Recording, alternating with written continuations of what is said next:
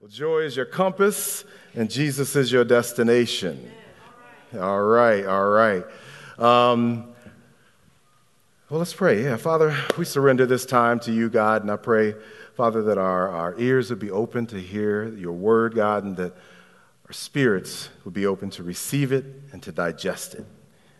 We lift you up today, Father. We love you and we bless you. In your mighty name we pray. Amen? Amen, amen. All right. Well, when my kids were younger, Braxton was, I think, 3. Marley was about 5. We lived in Dayton, Ohio, and I had a day, I had a daddy day, you know. I was on daddy duty, and so I was trying to figure out something to do with them, and they had this heritage festival that went on downtown Dayton, and I decided just to take them down there, so I packed up the car, threw the wagon in the car, and we headed out to go downtown. And we got down there, and I got everybody out, threw the backpack on, threw them in the wagon, and off we went. Got about halfway there, and Marley's 5 years old. She was like, I'm a big girl, I want to walk. So, okay, cool. So I pulled her out, and we continued on. And we finally got to the Heritage Festival, and we got under the main tent. And where the main tent was, there was just hundreds of people, man, and they had a live band going, and there's tables all over the place and food, and so we walked and we got our spot, and I told Marley, I leaned down and I said, hey baby, make sure you stay right here with me because there's a lot of people here and I don't want you to get lost, okay? And she said, okay. And I said, Braxton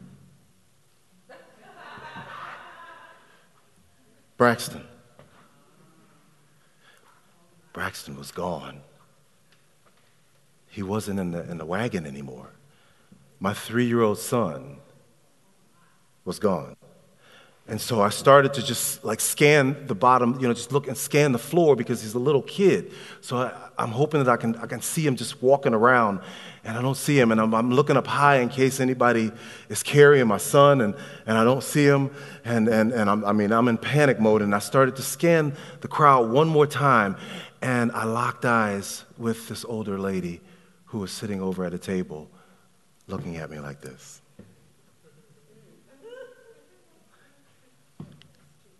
And I was like, what do you mean? This ain't a moment. You know something that I don't know, and I need to know what you know. So what do you know? And so she just did this right here. And I followed her finger across the tent, and there was my 3-year-old son on the dance floor. Just getting it. And so I grabbed Marley, and we ran over to him, and I just turned him around with a big old smile, and I picked him up, and I just kissed him all over his face, And I set him down, and then we just started dancing. I didn't know what else to do. We just started to dance. He knew that I was happy to see him. And so that's my question to you today is, do you think God's happy to see you? What do you think God thinks when he sees you? Do you think that he just thinks of all the dumb stuff that you've done in the past? Do you think that he's just looking at your past, or do you think that he's excited about your future? Yeah. How you answer those questions will have a huge impact on how you see God. And how you see God will have a huge impact on how you come to God. Right? How you come to him. If you see him as just this mean, harsh, dispassionate God, then most likely you're just going to face him as this hopeless failure when you come to him. But if you see him as a loving father, well, that changes everything. That changes the way that you come to him. It changes the way that you see him. So you can either run to God or you can run from God. But how you see him has a lot to do with that response. Whether or not you see yourself as an orphan, or whether you see yourself as a son or a daughter. And so I feel like God wants you to know tonight that no matter what you've done, how far off you run, what dance floor you wander off on, that you're still his child. You're still his child. Our text is going to be found in Luke 15, but before we go there, let's just look at the context. And Jesus is shown sitting with tax collectors and sinners, and because they were just interested in hearing him teach about the kingdom of God. And Jesus didn't discriminate. Like he was creating a community of people that would follow him and learn this new way of living, and everybody was welcome. So the religious leaders see this, and they start criticizing Jesus' company. They said, if he is the Messiah, why is he sitting with all these lowlifes? Why is he sitting with all these sinners?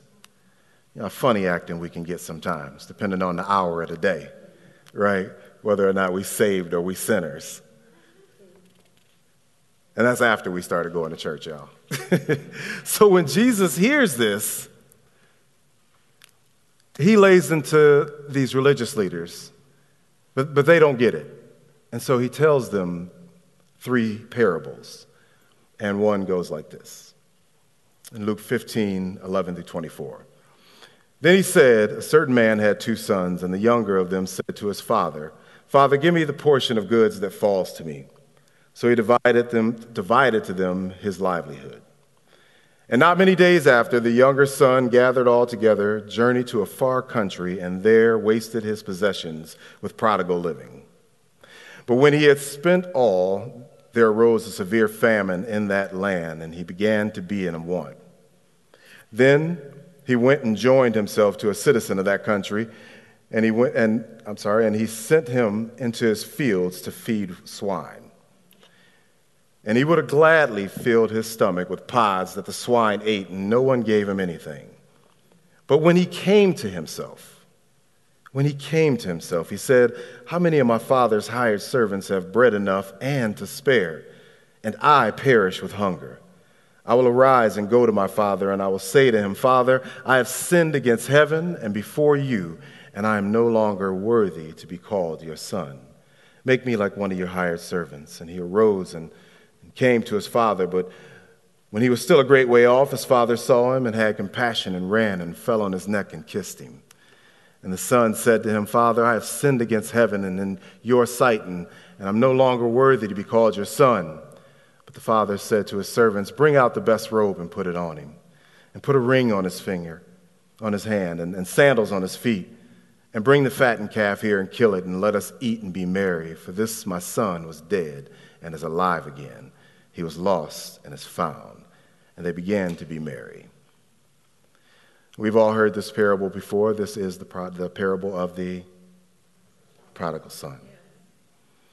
And most people misunderstand this parable. I always did. The parable of the prodigal son is less about the prodigal son and more about the love of the father. As our lives should be less about us and more about Jesus. We pay most attention to him because he's the character that we most relate to. Now, I believe that the prodigal son, that in this parable, I believe that he was a believer because he was still a son. Like Braxton was lost momentarily, but he's still my son. I didn't disown the 3-year-old sinner for running off onto the dance floor. Still my son. I also believe that at any time, any one of us can fall into prodigal living. Get lost on the dance floor. It don't matter who you are. You can be a greeter, you can be an usher, you can be a kids' church volunteer worker, you can be a worship leader, you can be the pastor. Any one of us can get lost in prodigal living. Prodigal. What does it mean to be a prodigal? Because the parable never even calls him a prodigal son. Like we just read it. It never calls him a prodigal son. In verse 13, it says that he wasted his possessions with prodigal living. Prodigal. The word prodigal in the Greek means, and I looked it up because I want you guys to understand it more. So the word prodigal in the Greek means dissolute. Dissolute. Make more sense to you? Good, because it didn't to me either. You ever done that, looked up a word, and you get more confused by the definition of the word? You got to go look that word up, make you question your U.S. citizenship. Dissolute. The word dissolute means lacking restraint. Lacking restraint. It says especially marked by indulgence in things such as drink and promiscuous sex, which we think that this was what the prodigal son got lost in. You ever lacked restraint in your life? Yeah. You know, lack to control yourself. Thank you, because I actually said this last time, and I got a bunch of people looking all self-righteous at me, and I was like, nobody, huh? It's just me. There's areas in our lives that we have or we still do lack restraint. We all lack restraint in some area of our lives. It's just a tough area for us, right? I was dropping my kids off at school one day, and I dropped Braxton off, and then I dropped Marley off. And when I pulled out of the parking lot, there was on the right-hand side, there were parked cars on the road, and then on the left-hand side, there were the cars that were trying to get back into the driveway, the parking lot to drop off more kids. And I was driving down the middle lane, and it was like raining. It was really dark out, and from out of nowhere, this lady just came walking out from between the cars right in front of my car, and I slammed on my brakes. And she did this.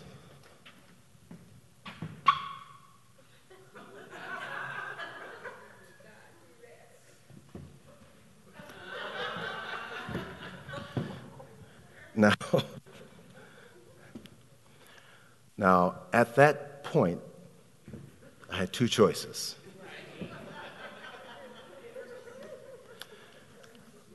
I could have turned up elevation worship music and praised Jesus, or do what I did. I pulled up to her, and I rolled down my window. I said, "Hey, that was ignorant what you just did." And then she came back with something. Like, she was just like, "Ah," and then I was like, "Ah!" And it all just came out. And like, she freaked out and she jumped in the car. I scared myself, so I rolled up the window and I took off. I'm like, what in the world? Why would you do that? What in the world? I lacked restraint. I lacked restraint in that moment. I go home and I tell my wife these things, and she's like, how'd that work out for you, Pastor Marlon?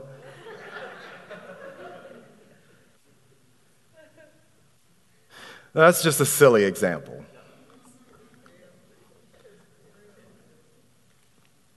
But a lot of us have dealt with more serious issues in prodigal living. With alcohol, with drugs, with pornography, with gambling, with smoking. And I believe that this is the believer's battle. This is the believer's battle. The reason we have this battle is because we're made up of three parts. We're made up of our body, our soul, and our spirit. God created our spirit to relate to Him. He created our bodies to relate to His creation. Our souls He created to relate to Him and His creation. Our souls are our mind, our will, and our emotions. The problem is when Adam and Eve sinned, their spirits died. They didn't die. Their spirits died. And this is what we inherited from them. Ephesians 2:5 says that before we accepted Christ, we were dead. Our spirits don't come alive until we accept Jesus. Pastor Michelle a couple weeks called this our default setting. So for years, in my case, 41 years, I learned to relate to God only through my soul, because my spirit hadn't come alive yet. So in other words, for 41 years, for myself, I related to God through what I may have understood about him, or what I thought about him, and how I felt about the situation. We learn to live based on our thoughts and our feelings, our desires, until we give our lives to Jesus. It's because we live all those years allowing our souls to run the show when God didn't intend for it to be that way. Right? He intended for us to live a life where our spirits are in charge. Because our spirits are connected to him. Our spirits, they'll stay home.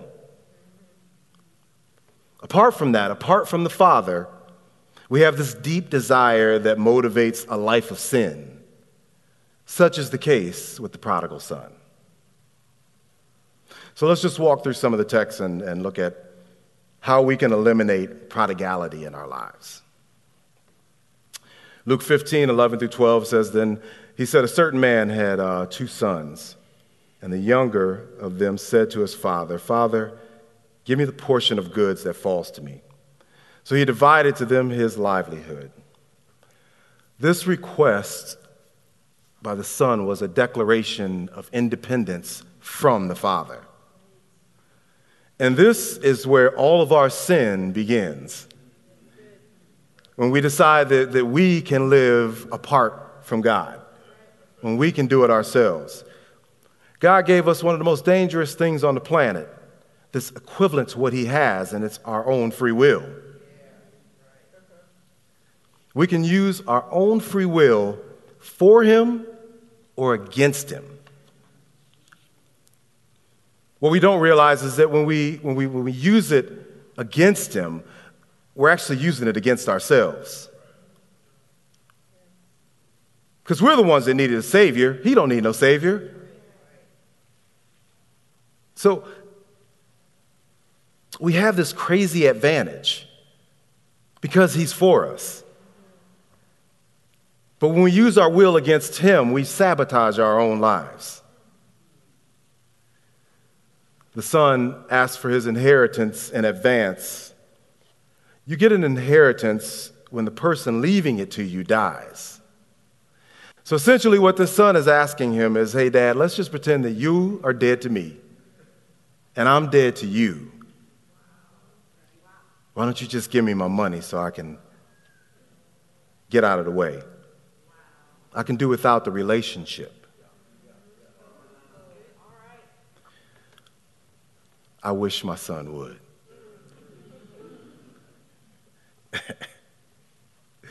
I would cue my music. Everybody was kung fu fighting. You want your inheritance? Your inheritance is wisdom. Go get a job. That's how I know I'm not the father in the prodigal son in the story. But this is what our sin looks like when we reject God's plan for our lives to follow our own plan. We ask him to bless me, but I'd rather take the blessings without the relationship. Romans 3:23 says, For all have sinned and fall short of the glory of God. We're all born with this innate selfishness, like wanting our way above God's way, because we think we know what we need better than he does. But no matter how good we think we are, or how righteous we may appear in our own eyes, our good deeds will never be enough.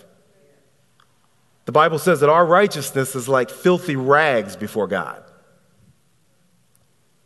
The world teaches us to compare ourselves with the world. And so we scroll social media to make sure that we ain't doing worse than the people we know. But it says that we all fall short. We all fall short of the glory of God, which means that our lives at Judgment Day won't be measured by Earl from 7th grade that we're keeping track of on Instagram. Because when we look at Earl's life, I think to myself, I'm doing pretty good.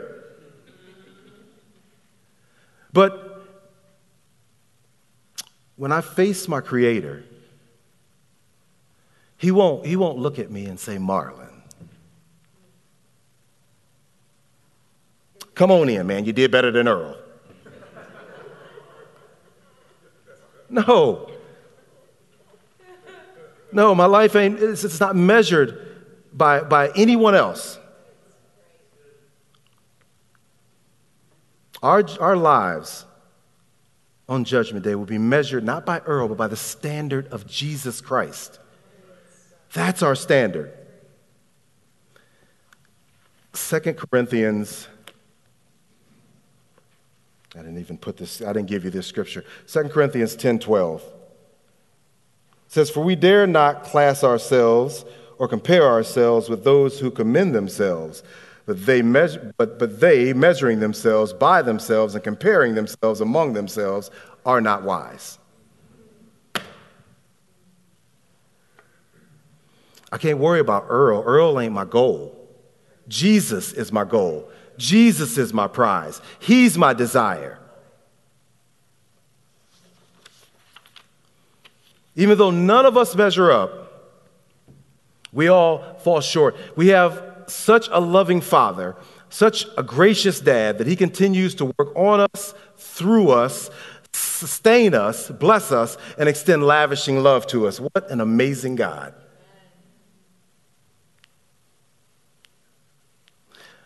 Verses 13 through 16 talk about how the son travels to a far country where he parties and blows all of his money on dumb stuff.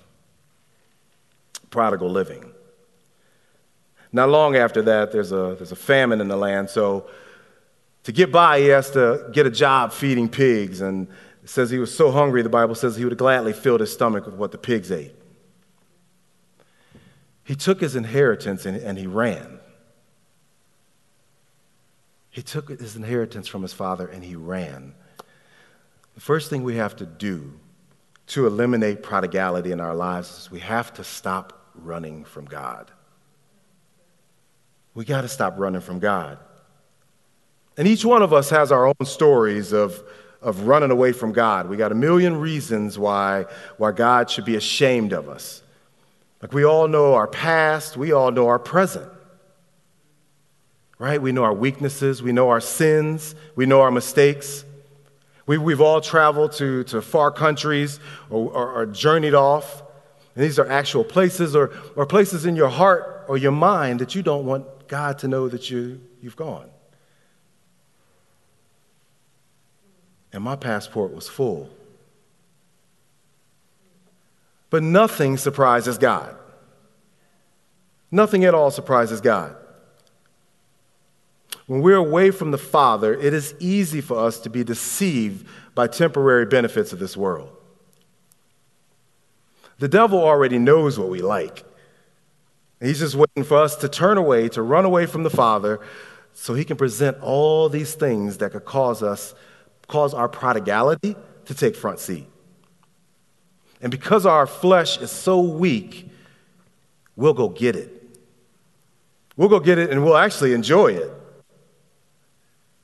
Because the Bible says that there can be pleasure in sin,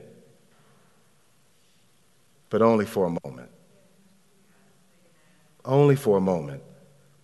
The world always overpromises and underdelivers. It'll never be enough. Do you hear me? The world, it will never be enough. This is why the alcoholic can't stop drinking. This is why the smoker can't stop smoking, why the gambler can't stop gambling. I'm talking to myself. The world will never be enough. The son left with his inheritance, supposed to be in a palace, and ended up in a pig pen. That's how deceptive the enemy is. He'll have you in a pig pen lying to yourself, telling yourself that you're just taking a mud bath, that you're exfoliating your skin.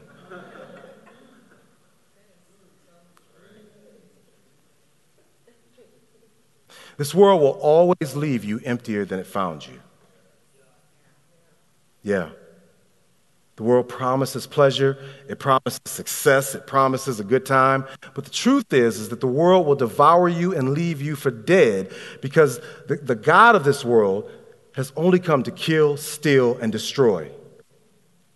But God has this amazing plan and purpose for our lives, and it's good. But we have to stop running. You have to stop running. We have to stop rejecting his plan to fulfill our own desires. The Bible says that there are a people that will love the creation more than the Creator. But look at the heart of Moses in Exodus 33:15. And he says this from the wilderness of Sinai. He says, Then he said to him, and Moses said to God, if your presence does not go with us, do not bring us up from here. Moses is saying, look, I know, God, that you promised us a land flowing with milk and honey. I know that you promised us this great inheritance. But if your presence isn't going into the promise, I don't want it. I'd rather stay right here in this barren wilderness with you than to go in the promised land without you. I pray that we would come to a place in our hearts where we as believers would say, God, I would rather be with you than anywhere in this world without you. Because if I have you, God, I have more than enough. If I have you, Father, I have everything that I need. I'd rather stay right here with you than have any of your blessings without you. We think we need to relocate when all we really need is the presence of God right where we stand. He is the ultimate prize. He is the promise. Amen? We end up in situations and ask God why he abandoned us, but God doesn't abandon us. We move. We move. He gave us free will to choose, and sometimes God will let you hit rock bottom because that's the only time that you'll actually look up at the eyes of your Creator. But thanks be to God. Thanks be to God that when we were at our lowest, when everybody else turned their back on us, that he was still there. That God was still there, standing there with arms wide open, with mercy and forgiveness in his eyes, ready to receive us right where we are. He's a mighty God. He's a loving God.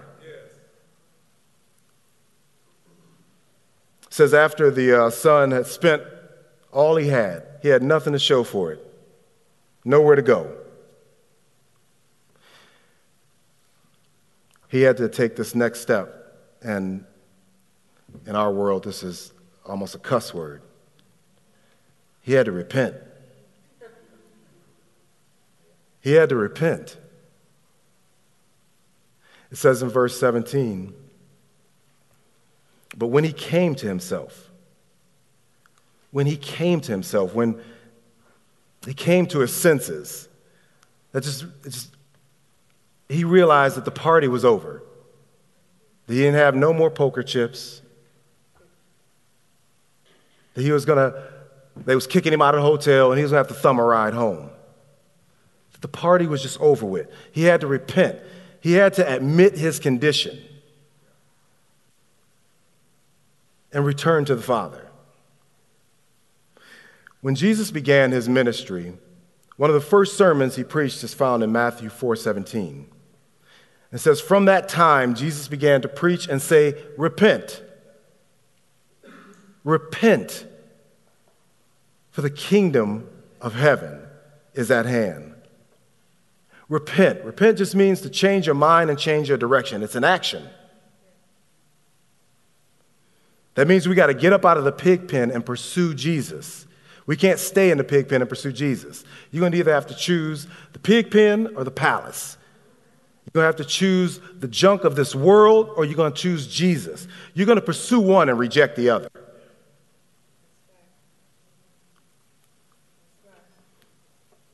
Repentance is offensive. Repentance is offensive because it meets you in your prodigal condition. It meets you right where you are, and it confronts your sin. If repentance were a person, I think he would look like this.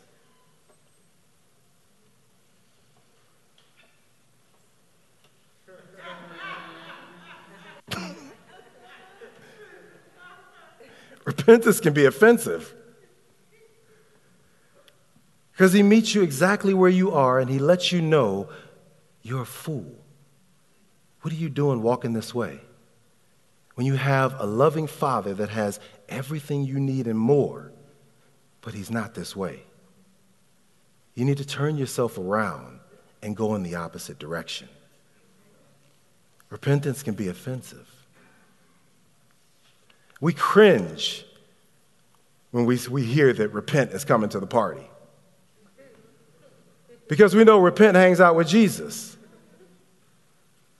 Like nobody wants to find out that repent is coming. But we actually need repent in our friend circle, because he's the one that'll make us swallow our pride and move in the right direction, move in the rhythm of heaven.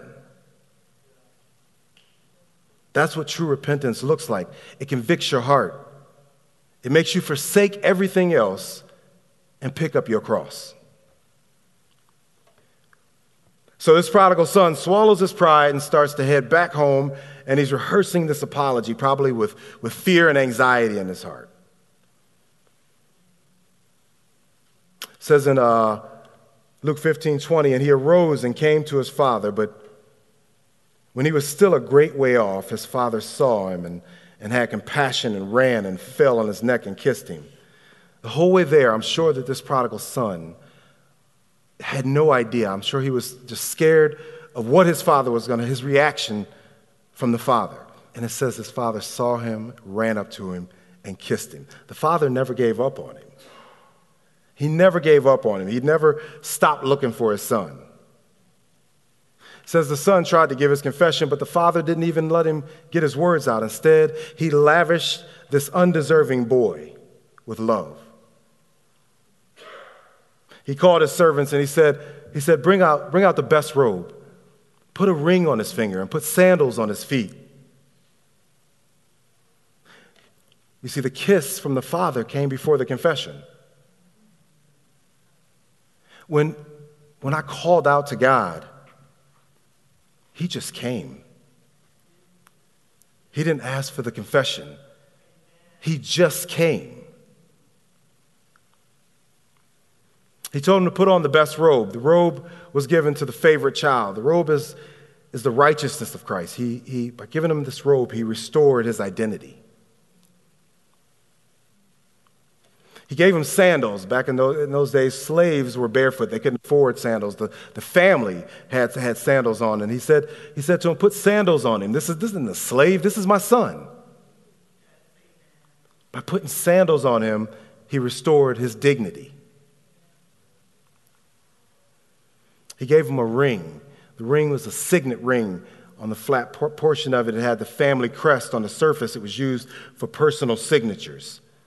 He restored his authority by giving him this. Authority to conduct the family's business in the Father's name. Today, you have authority to conduct the Father's business in Jesus' name. Amen? When we come back to the Father, he restores our identity, our dignity, and our authority. The enemy will try to steal everything, but because of what Jesus did on the cross, he paid the price for the sin that separates us from the Father so that we can come back home. Our Father lavishes his love on us even though we don't deserve it. The Bible says that God loved us while we were sinners, and he never stopped.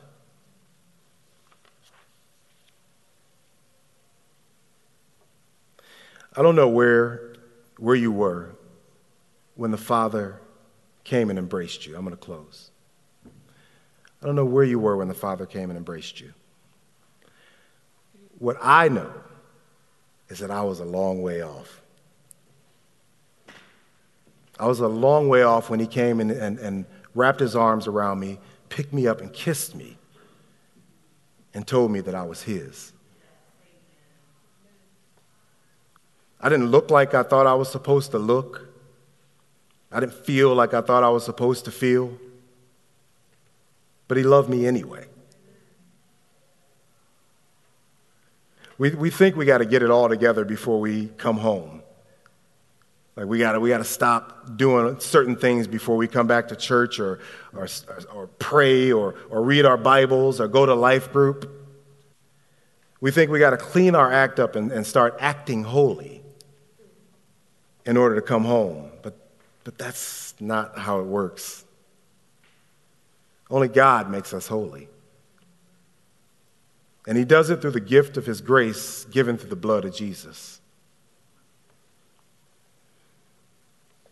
That's what makes a way for us. It's his death, the shedding of blood, and his resurrection. See, holiness isn't what God wants from us. It's what God wants for us. It's not our holiness or our idea of righteousness that he's looking for. It's God's holiness in us, provided through his grace, through Jesus. God is just saying, just come home. Just come home. We'll deal with all that other stuff later. But just come home. When we receive that invitation, it's then that through the help of the Holy Spirit and the power of his word, that we begin this process of becoming the child that he created us to be. That's when we change the way we think, we change the way we live, we change the way we act, respond to others. It's not because we're trying to earn something, but it's because of our gratefulness. It's because of our gratitude. It's because of his love and his mercy for us. That's what changes us. The truth is we don't change to be accepted by God. He just accepts you. He just accepts you. And when we receive that invitation, he works on all the other changes. He takes care of everything else. That truth will have a huge impact on how you see God, how you come to God, how you see yourself, how you see others.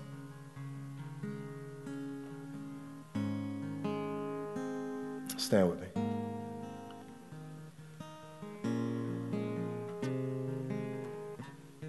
It doesn't matter how far you've run away, what distant country you found yourself in, what dance floor life you ended up on. God is just saying, come home. Come back home. You're still his child. He wants to lead you. I think the one thing we forget when we read that story is, because we look at all the things this prodigal son got into.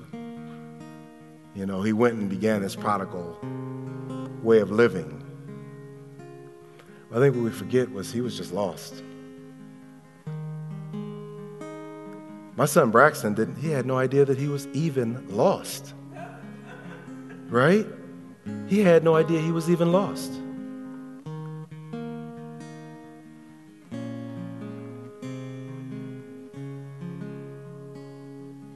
It's the grace of God that brings us home.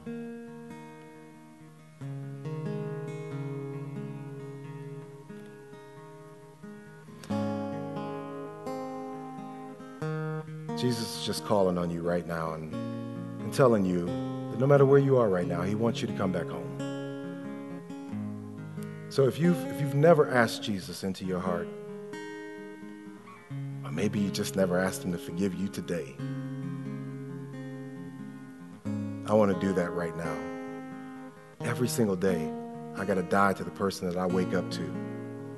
It's me. So with every head bowed, every eye closed, let's repeat after me. Lord Jesus, forgive me of my sins. Come into my heart. Transform me. Make me new. Holy Spirit, lead me and guide me.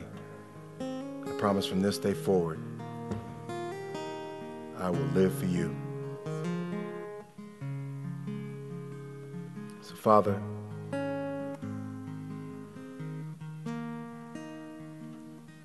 forgive us for all the times that we've turned and ran, God. Our only desire, Father, is to be in your presence, Jesus. I thank you, God, for your mercy, for your grace, God. For never leaving us, for always being there, looking out on the horizon, Lord. Our hearts are open to you today, Jesus.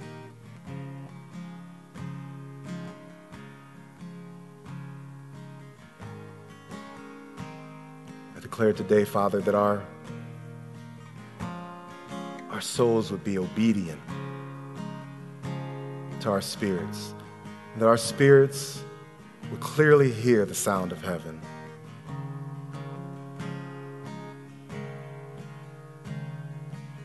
We just want to be where you are, Jesus. It's our only desire. We lift you up today. We worship you. We bless you. And we love you. In your mighty name we pray. Amen. If you need prayer, we would love to pray with you. Come this way before you go that way. We'll have some pastors and altar ministers up here. Remember to live right, love everybody, pray hard. We'll see all of you guys this Sunday. Amen.